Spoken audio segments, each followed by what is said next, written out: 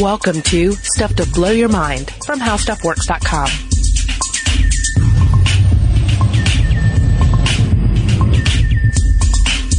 Hey, welcome to Stuff to Blow Your Mind. My name is Robert Lamb. And I'm Julie Douglas. Julie, are you aware of the ongoing crisis that we face in this country, but really around the world, in which normal sheets of paper, flat sheets of paper, yes, have taken on the form, perhaps with the aid of human hands, into three-dimensional shapes, often animal shapes, and then they're just loose. They're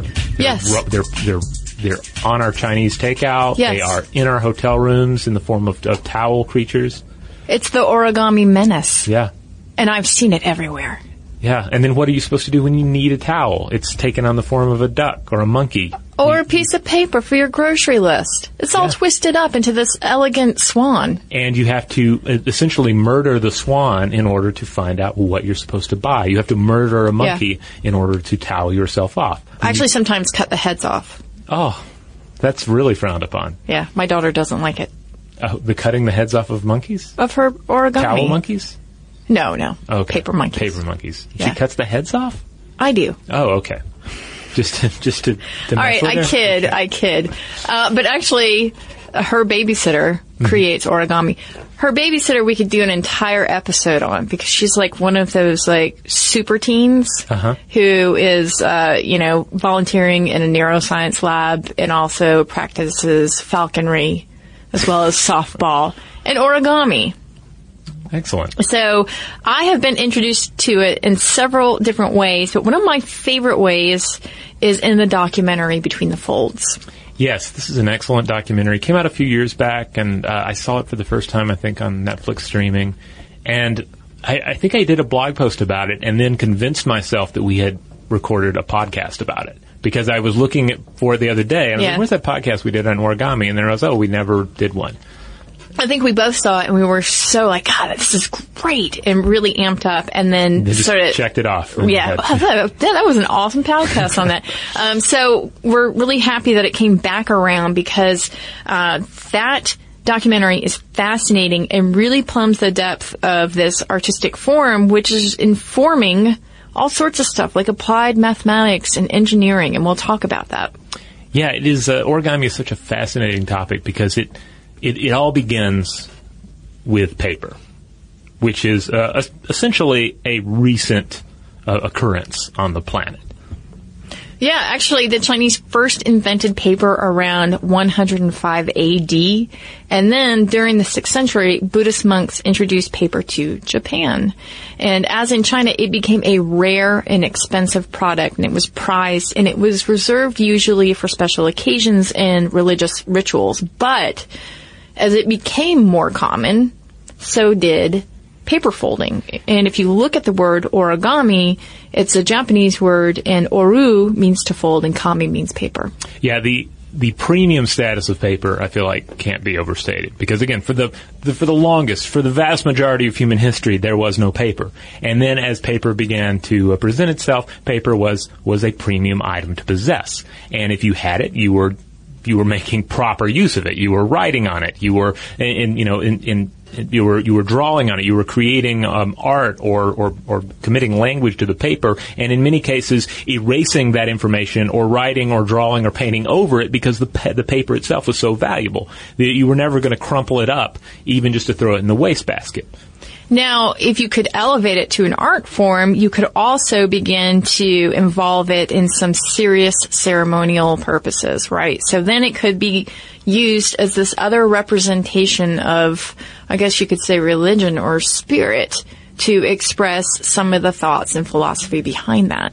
Yeah, because it's easy to see how you end up putting these sacred ideas into the paper itself, because language becomes sacred, artistic interpretations of things become sacred, and as they're committed to the paper becomes sacred in its own right, and then you begin to manipulate this essentially two-dimensional surface into 3 dimensions, and just the symbolic power of that is pretty obvious. Yeah, and it's no accident that nature is highly represented in the form of origami, right? Because this is something that would have been in the Japanese tradition to really uphold nature as something that you would want to replicate in any way that you could. Yes, you get into the Shinto aspects of there being a sort of holiness in all the corners of nature, and certainly in animals, and therefore to transform the paper into an animal is itself a sacred thing. Now, this comes from the How Stuff Works article, How Origami Works. It says that one of the oldest and most direct references to paper folding appeared in a 1680 Japanese poem by Ahara Sakaku, in which the author writes about paper butterflies that appear in a dream, which I think is just lovely. Yes, and then in 1797, that's when you see Akisoto Rito wrote the first instructions for paper folding in a work called Simbarazu Orikata, which means 1,000 crane foldings. Orikata translated means folded shapes, but in the 19th century, origami becomes the more common term. Now, the 1,000 crane foldings, that plays into this ancient Japanese legend that promises that anyone who folds 1,000 origami cranes will be granted a wish by the crane, or you'll have some sort of a dream manifested. And I actually have a couple of friends who did this one year. I think they did it for like a New Year's type of thing, where they set out to fold 1,000 paper cranes. And I think I don't remember how the dream, wish granting thing worked out. Yeah. But there seems to be a law in place that the closer you get to that 1,000 crane point, the more your paper cranes are going to resemble aardvarks rather than cranes, because your fingers are going to get kind of sore. Your work's becoming more and more imperfect, and by the end, they still look like animals, but maybe not cranes. Maybe it's your perception is skewed too, because you know how if you stare at certain words, all of a sudden they become alien to you. They stop being elegant swans full of wishes, and they're more aardvarks that are trying to chew your fingers off. Well, now the father of origami, considered the father of origami, is Akira Yoshizawa, whose majority of work came to notice in the 50s and 60s. And we're talking about a Japanese self-taught origami artist. And in the documentary Between the Folds, he says, quote, "All origami starts with a flat surface. As this paper transforms into 3 dimensions, origami has within it all the possibilities we associate with creative art." And I thought that, to me, is really underscoring the power of origami, especially when we talk about it in applied mathematics and engineering, these possibilities that it contains within it. And just to give you an idea of how prolific Yoshizawa was, he created 50,000 models, but he never sold a single one.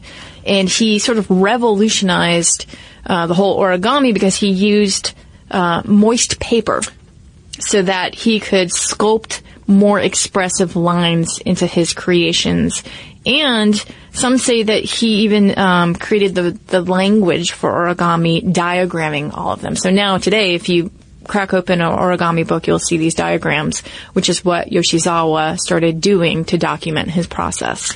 And I think that's one of the aspects of origami that really appeals to everyone, is because, and so certainly I find myself thinking about this, you see a really neat piece of origami, and you admire the beauty of it, you admire the skill and the artistry, but then you also know that there is a diagram that shows you step by step how to get from point A, this blank featureless paper, right out of the stack beside your printer, and how to transform that into that elegant creature, that there are steps to follow, and therefore it seems so achievable that every time I look at origami, I kind of think, hey, maybe I'll learn how to do origami. That could even be my thing.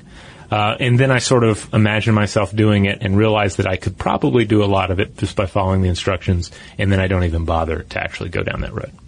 Well, it is really cool, especially when you look at it in the context of the Between the Folds documentary, because it will really challenge your notion of what origami is. You think of a swan, and then all of a sudden you see this one guy in Israel who is creating these concentric spirals nested in one another that are actually active. They actually move. And you see that sometimes people are coming to this in a very organic, intuitive way, and sometimes people are coming at it in a very mathematical way. In fact, the documentary really deals with those two schools of thoughts. Yeah, because even the simplest crane, even the most adorable origami creature, that is a product of mathematical precision. That's a matter of these folds, these creases in the paper, ultimately creating the mathematical design of that animal in abstract. Yeah, and lest you think that origami is just this sort of, informal field, that is very wrong. It's there are many different schools of thoughts and forms of origami. In fact, there are different kinds. There's the one that we just described, which is sort of like your traditional swan. Maybe it has, 20 steps of diagrams that you would follow, while you have other ones that are more like 300 steps of diagram to follow. And you have something called modular, which is just like what you would think of in terms of architecture, like taking two modular units and putting them together. We're talking about separate pieces of paper that are merged to create an incredibly complex sculpture. Then you have action origami, and this is origami that can move with a little human assistance. I believe the origami creatures in Blade Runner worked like this, didn't they? You had the mustachioed character who kept living little swans. Oh, right, Yeah. the detective. Yeah, played by Edward. Almost. Yes, almost. Almost. Yes. Yeah. Yeah. Great actor, and of course he was he played that particular role in Blade Runner. Yeah, and I think that was part of the metaphor. That here is something of human creation that is brought to life with the human touch, be it a replicant or an origami crane. But yes, action origami is designed so that you can manipulate it and it will cause it to move, like wings to flap or a frog to jump, etc. Yeah, and then you have something called Pure Land, which is a style of origami that restricts artists to making only one fold at a time. So complex folds are forbidden altogether. And in this example, you see some of this, some of the puzzle solving aspects, I think, of origami emerging. How to create things by folding the paper and having to follow certain rules. I mean, not only the physical rules of folding paper, but also the rules of the particular style of origami. Yeah, and I remember in the documentary, it was really interesting. They were talking about Euclidean lines, and we've talked about this before. Euclidean lines do not exist in our reality, right? But if you fold everything and you mash it down, right, to one plane again, then you do have Euclidean lines. Again, they would go off into infinity, but you have this idea of how those would work. And that's what is so beautiful about origami, is that it really obeys the laws of mathematics. And this was plumbed to quite a degree in that documentary, especially with Tom Hall, who works in the math department at Merrimack College in Andover, Massachusetts. And he says origami is just such a great way to get your hands dirty with math. It becomes your laboratory for doing math. It can do everything from geometry, but also number theory and abstract algebra and linear algebra and bizarre and weird geometry, like geometry of the sphere. This isn't just compartmentalized math, but math that can be wrapped together in weird ways. And in this, as Hull describes, origami becomes an engineering problem. It ties into the structure of the natural world, of biology, of the cosmos. Again, you're taking mathematics and mathematical purity, and you're also taking this sheet of paper, which is also a human's construct, and you're using that to bring math alive, in a sense. Yeah, and that's what he was saying is so interesting about teaching it that way, because essentially with geometry, it's very abstract. And so if you can create this model that has, as he says, math and all different types of math wrapped up in it, then all of a sudden it becomes something to you. It becomes representational, and that's such a huge part of learning. Now, we meet Tom Hull in the documentary, Between the Folds, but we also meet another individual who is quite remarkable, a man by the name of Eric Demain, who is the top origami theorist in the world, a professor of computer science at MIT, and a former child prodigy. Although he would say it has nothing to do with his accomplishments.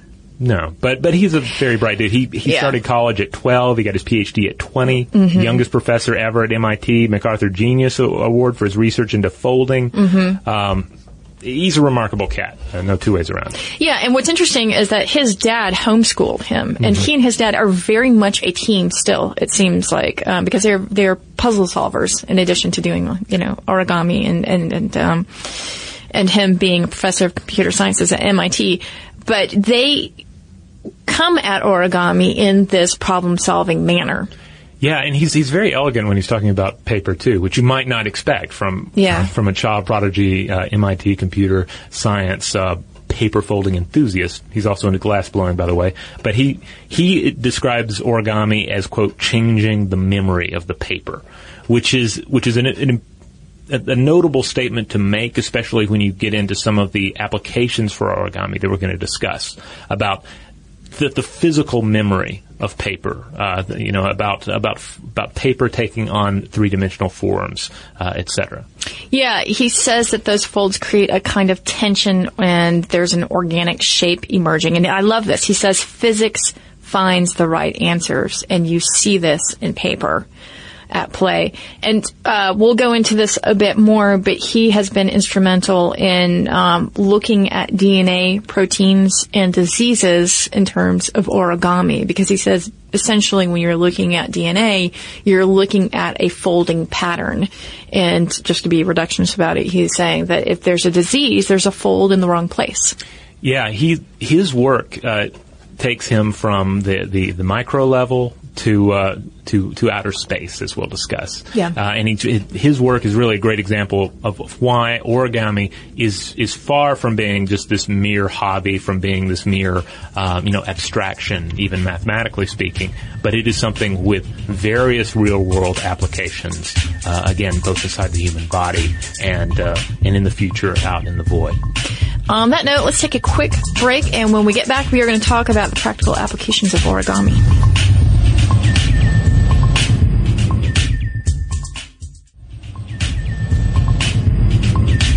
All right, we're back, and we're going to discuss now some of the practical applications of origami.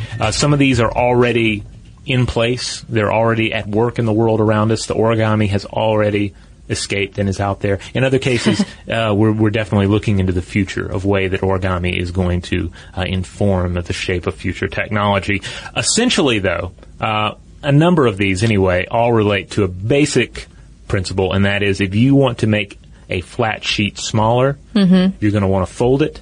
And if you want mathematical precision in the way you fold it, if you want certain other attributes in play in the way you fold something, then origami is the discipline to seek out. That's right, because we're talking about, in this sense, a kind of action origami, right? Yes. So you're shaping the thing, and then you're reducing it back to one plane so that it's compact. So if you could do the same thing while you're packing your suitcase, for instance, which I think might be impossible with closed origami, but you could flatten it and then just pop it back up, it would be pretty amazing, right? You could probably get like 30 pounds of clothes into your suitcase.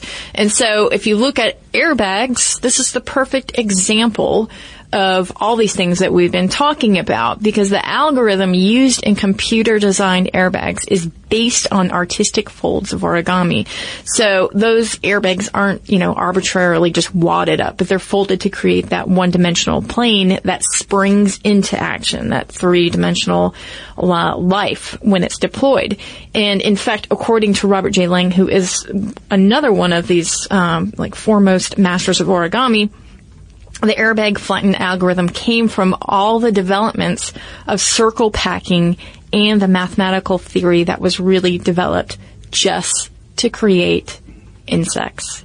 Because he says that in the 90s, if you went to this certain origami convention, people were going nuts with insects and seeing how intricate they could get with them.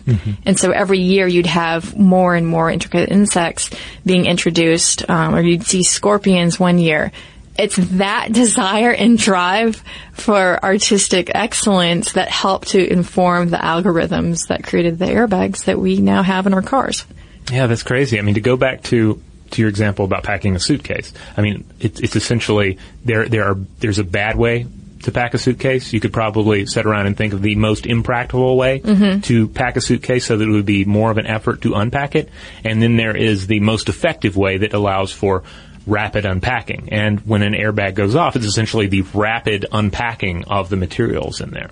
Someone has to come up with this sort of clothes packing suitcase origami. Yeah. Can you imagine you just open your suitcase and everything just springs to life? That would be good. Yeah, it's out there, and then you're ready to move on with your stay in the hotel. There you go. Another area that we see application of origami is in the world of telescopes. Surprisingly enough, we see this in the eyeglass telescope, NASA's eyeglass telescope. We see a foldable satellite lens that's designed to unfurl in orbit, and this is just simply a practical way to fold and store a lens that's made of many segments. And again, it comes back to the basic principle of origami. I have something that's large and more or less flat or composed of flat components, and I need to store that in a smaller form. Yeah, and Robert J. Lang, he actually created this, and he used the umbrella design that folds down to a cylinder, and then it pops up.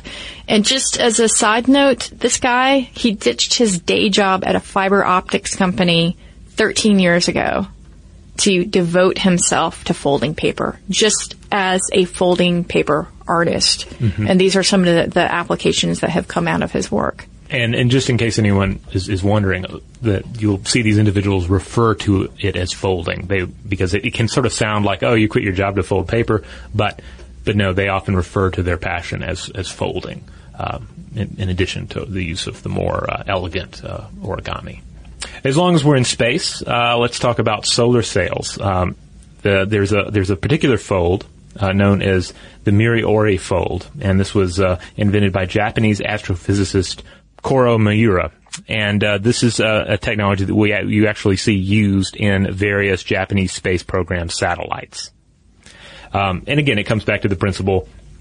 You have this solar sail, and we're all familiar with this. This is the more or less flat surface that is out there to absorb solar energy for the benefit of the satellite, to power the satellite. So you want to be able to pack that into a very compact shape, and you want a fold that can be unpacked in a very in a single motion by pulling an opposite end of the folded material. So this way you reduce, because it's all about the economy of getting something in orbit. So you want the best fold arrangement possible, and you want to be able to unfold it with a limited amount of energy. You can't have enormous motors cranking that thing out. So the economy of origami and the potential of origami really comes into play here. Yeah, and Brian Triez, who is an engineer at NASA's Jet Propulsion Lab, is looking into using this fold, this Miriori fold, to take materials, apply the fold, and then kind of create useful instruments from them. And he's talking about seismometers or atmospheric detectors and sending them up into orbit, essentially. So he's talking about even having a printer, sending it into orbit, and then if you need a different sensor or a different part, you would just upload the design and then print it out while you're in space. Now, this is super sort of like future stuff here, but at the same time, you can see how you can go from something like solar sails to creating these objects that can be, flat packed, essentially like, IKEA parallelogram out there, and then printed and creating new ones that could be packed down and then inflated. Yeah, I mean, bear in mind that we can currently print things like electric circuits, like solar cells, and displays directly onto a essentially a 2D paper surface. Yeah, and that fact alone really opens up the possibilities of what origami can be. Especially that Miriori kind of fold, because that kind of fold creates this stiffness, but it also can apparently have other properties to it, like sponginess, which is really important in engineering. And the dream, according to Cornell's Itai Cohen, who's an associate professor of physics, and graduate student Jesse Silberg, the dream is to have atomic scale machines programmed based on folding patterns that could snap into place and perform mechanical functions, kind of like the Transformers, where robots fold themselves up, but then they unfurl into these locked sort of human forms. And this dream has been kind of realized right now. Yes, the dream of essentially an origami robot, which this idea really takes me back because when I was in junior high, I wrote a short story that involved an origami robot. Now, I was very much informed by, the story was probably 30% me having watched Terminator, right. 30% having watched Blade Runner, and then a little bit, too, of having caught Demon Seed on TBS or something. I don't know if you remember this, but it was a 1977 sci-fi horror film based on a Dean Koontz novel. And in it, it's about a robot that wants to get a lady pregnant. So it's a little... Don't they all? Yeah. So it's a little seedy, a little exploitive. But the robot uses these the computer uses these robotic pseudopods, which in the movie at least take on the form of these metallic folding geometric constructions. They're not quite origami, but they call to mind origami. So I was thinking about, what if you had this kind of metal origami creature that's essentially a flat sheet, but it can fold itself into all the possible forms of a sheet of paper, that it could essentially become an origami spider or a crane and run around and probably stab people with the sharp ends. Okay. But in a sense, that's kind of what researchers have been working on. Not so much the stabbingness and certainly not the impregnating part. But, no stabbing, no impregnating. Yeah. But Samuel Felton, I feel, that's a graduate student at Harvard, may have hacked into your brain a bit. Yeah. 2014, team at MIT and Harvard University, which incidentally does involve Eric Demain a little bit, the origami expert that we mentioned earlier. They've been working on origami robots, essentially robots that fold themselves into arbitrary shapes. And in 2014, they succeeded in producing a robot made entirely from parts produced by laser cutting that folds itself up and crawls away as soon as batteries are attached to it. This thing, which looks kind of like an origami spider, but very much like a robot. You look at it and you definitely realize that it's a little robotic construction. But essentially, it's made of 5 layers of material. The middle layer is copper etched into a network of electrical leads, and then that's sandwiched between two structural layers of paper. And the outer layers are composed of a shape memory polymer that folds when heated. So after the laser-cut materials are layered together, a microprocessor and one or more small motors are attached to the top surface, and at least in this prototype that they have, that attachment is done manually, but it could be performed by a robotic system in the future. So essentially, what we're talking about here, again, is not an origami, the monster that runs around and stabs people, right, but it gets more in line with that idea of a manufacturing technique, of a shape that emerges from a packed form. So instead of it being merely a suitcase that opens and unpacks itself, it could be a cube that unpacks itself, a structure that unpacks itself for use in space or on another planet. Or drug delivery, which we'll talk about in a second. But yeah, that's a self-folding robot. Took about 2 hours to make the prototype, and we're talking about $100. So pretty simple and cheap. And according to Kenneth Chang, who is writing for the New York Times, the hope is that this will allow computer software to figure out the cuts and folds needed to create complex robots capable of doing just about anything. And Felton is now adapting the technique on a smaller scale to pursue the creation of insect robots. So conceivably, we could look to a future in which a spaceship using origami solar sails, origami solar panels, and various origami-inspired parts would sail to a distant planet, say Mars, and then it would send a package down to the surface, perhaps using a parachute-type device that is folded like origami, and then once it hits the surface, it would unpack these structures using origami-style memory materials and origami-inspired robotic insects. Although at this point, I feel like it might be photons that are origami-packed. I feel like quantum physics has to be involved with this eventually. What I love about this is that in this scenario, origami kind of becomes the form that humanity takes and human culture takes when it moves beyond Earth. Like it kind of becomes the idealized version of who and what we are. Maybe I'm stretching a bit there, but Robert Lamb, you have an origami soul, an action-induced one. It's lovely. Yes, it's very thin, but if folded enough, it seems to take on a substantive form. Yes, it just springs into action. Yeah. Now, another way of using origami is with drug delivery, as we said. So if you look at DNA, it's inherently a programmable molecule, and most people know that adenine binds to thymine and that cytosine binds to guanine. So you have your A, your T, you have your C, and your G, right? Your DNA pattern. And this simple pattern, together with an ability to build custom DNA strands from scratch, that lets scientists design these ACTG sequences that create very specific patterns of inter and intra-strand binding. So why is this important to origami? It means that researchers can design DNA molecules which fold into incredibly complex three-dimensional shapes. And this is how the term origami began to become associated with the industry, especially if you look at Eric Demaine's work with proteins.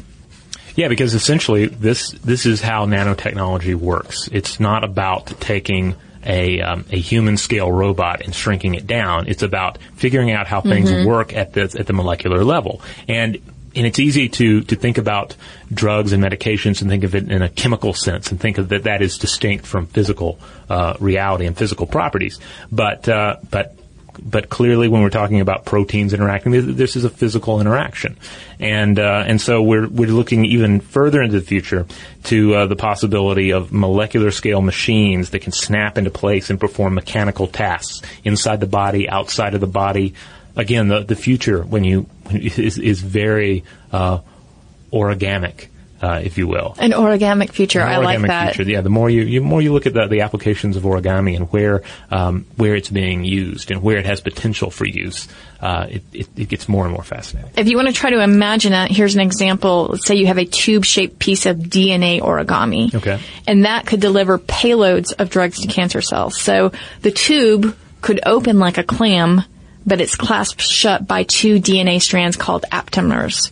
And the aptamers are designed to recognize molecules on the surface of cancer cells. And when they do, they spring apart, and they open the tube, and they release the drugs from within. Yeah. So again, it's a more effective drug delivery system. Yeah, you've essentially made a little box out of these proteins, and then you have the lid to the box is hinged on another protein. Again, it's building the robot, building the machine, building the structure out of the materials available at that level. That can recognize other molecules. It's amazing. Yeah. All right, so you're probably wondering, what's the largest origami sculpture in the world? Because, we think about this more on the tiny scale. Yeah, I mean, because that's where you get excited, right? Look at all the detail in that small little paper creature. And yet there are some very large pieces. And the largest so far is a life-size white elephant that was created by origami artist Sifo Mabona. And this is following a successful campaign on Indiegogo, which raised nearly $26,000 so that he could bring this to life. It stands 10 feet tall, and it took a team of nearly a dozen people over 4 weeks to fold it into life. Yeah, a single 220-pound square of handmade paper. Wow. And he made a 37-second time-lapse video of the project, and he says, a lot of people said maybe you shouldn't show it because it takes away from the magical aspects of it. And he says, it's one square of paper and now it's this. How is it possible? But the most important idea of the transformation is that anything is possible, and I wanted people to be able to witness that. So again, I think it's really has that sort of elegant idea of the possibilities of this one thing becoming an entirely different thing, just with your imagination and just with the sort of physical properties of the world at your disposal. Yeah, and knowing that there are definite steps to follow to get there. In a way, it's a perfect symbol for science itself. And when science works and when science has accurately described a process. Now, the tiniest example we could find comes by way of Christian Elbrandt of Denmark, who folded the world's smallest jumping origami frog. It measures only 0.1 inch. That's 2.7 millimeters long. But it can jump 4 inches, or 103 millimeters. And Elbrandt used tweezers, a scalpel, and a pocket lens to create this tiny little amphibian. Huh. But just in case you're out there and you think this would be really awesome to do, but you have pulpus laceratophobia, you should stay away from this. That is a fear of origami? It's a fear of paper cuts. Oh, yeah. That would be an inherent risk, wouldn't it? It would. Yeah. It would maybe if prevent you're you. doing that wet folding technique, though, maybe that makes things a little less sharp. But Yeah, there you go. For anybody who has pulpus lacerata. you know, I was just it just occurred to me another example of what is essentially origami that a lot of people probably have experience with is, what do you call that thing that particularly like second graders will do, where you make the little four-way foldy thing, and it has like answers on the inside, and you kind of open it one way, and then it opens the other. Do you like me? Yes, maybe. Yeah, that's the one. No, I have to think about it. It's like the mouth of prophecy for second graders. I don't know what it's called, but I know exactly what you're talking about, and I bet that listeners out there have had that experience. Yeah, because that's a definite origami creation. I mean, a paper airplane is essentially a functional piece of origami. So I love that you can take this, what is a sort of like highly charged question at that age. Let's say 9-year-old, right? Mm-hmm.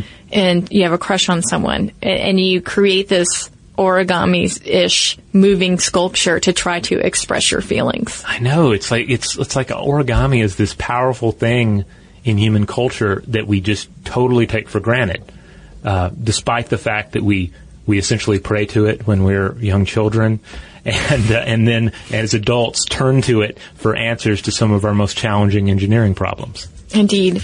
I want to remind everybody we've got that article on How Stuff Works, How Origami Works. Yes. And the documentary is Between the Folds. Yes. And if you go to stufftoblowyourmind.com and you're streaming this podcast episode off of our website, I will have links to those and other related sources on the page there with you, so you don't have to go anywhere while listening to it.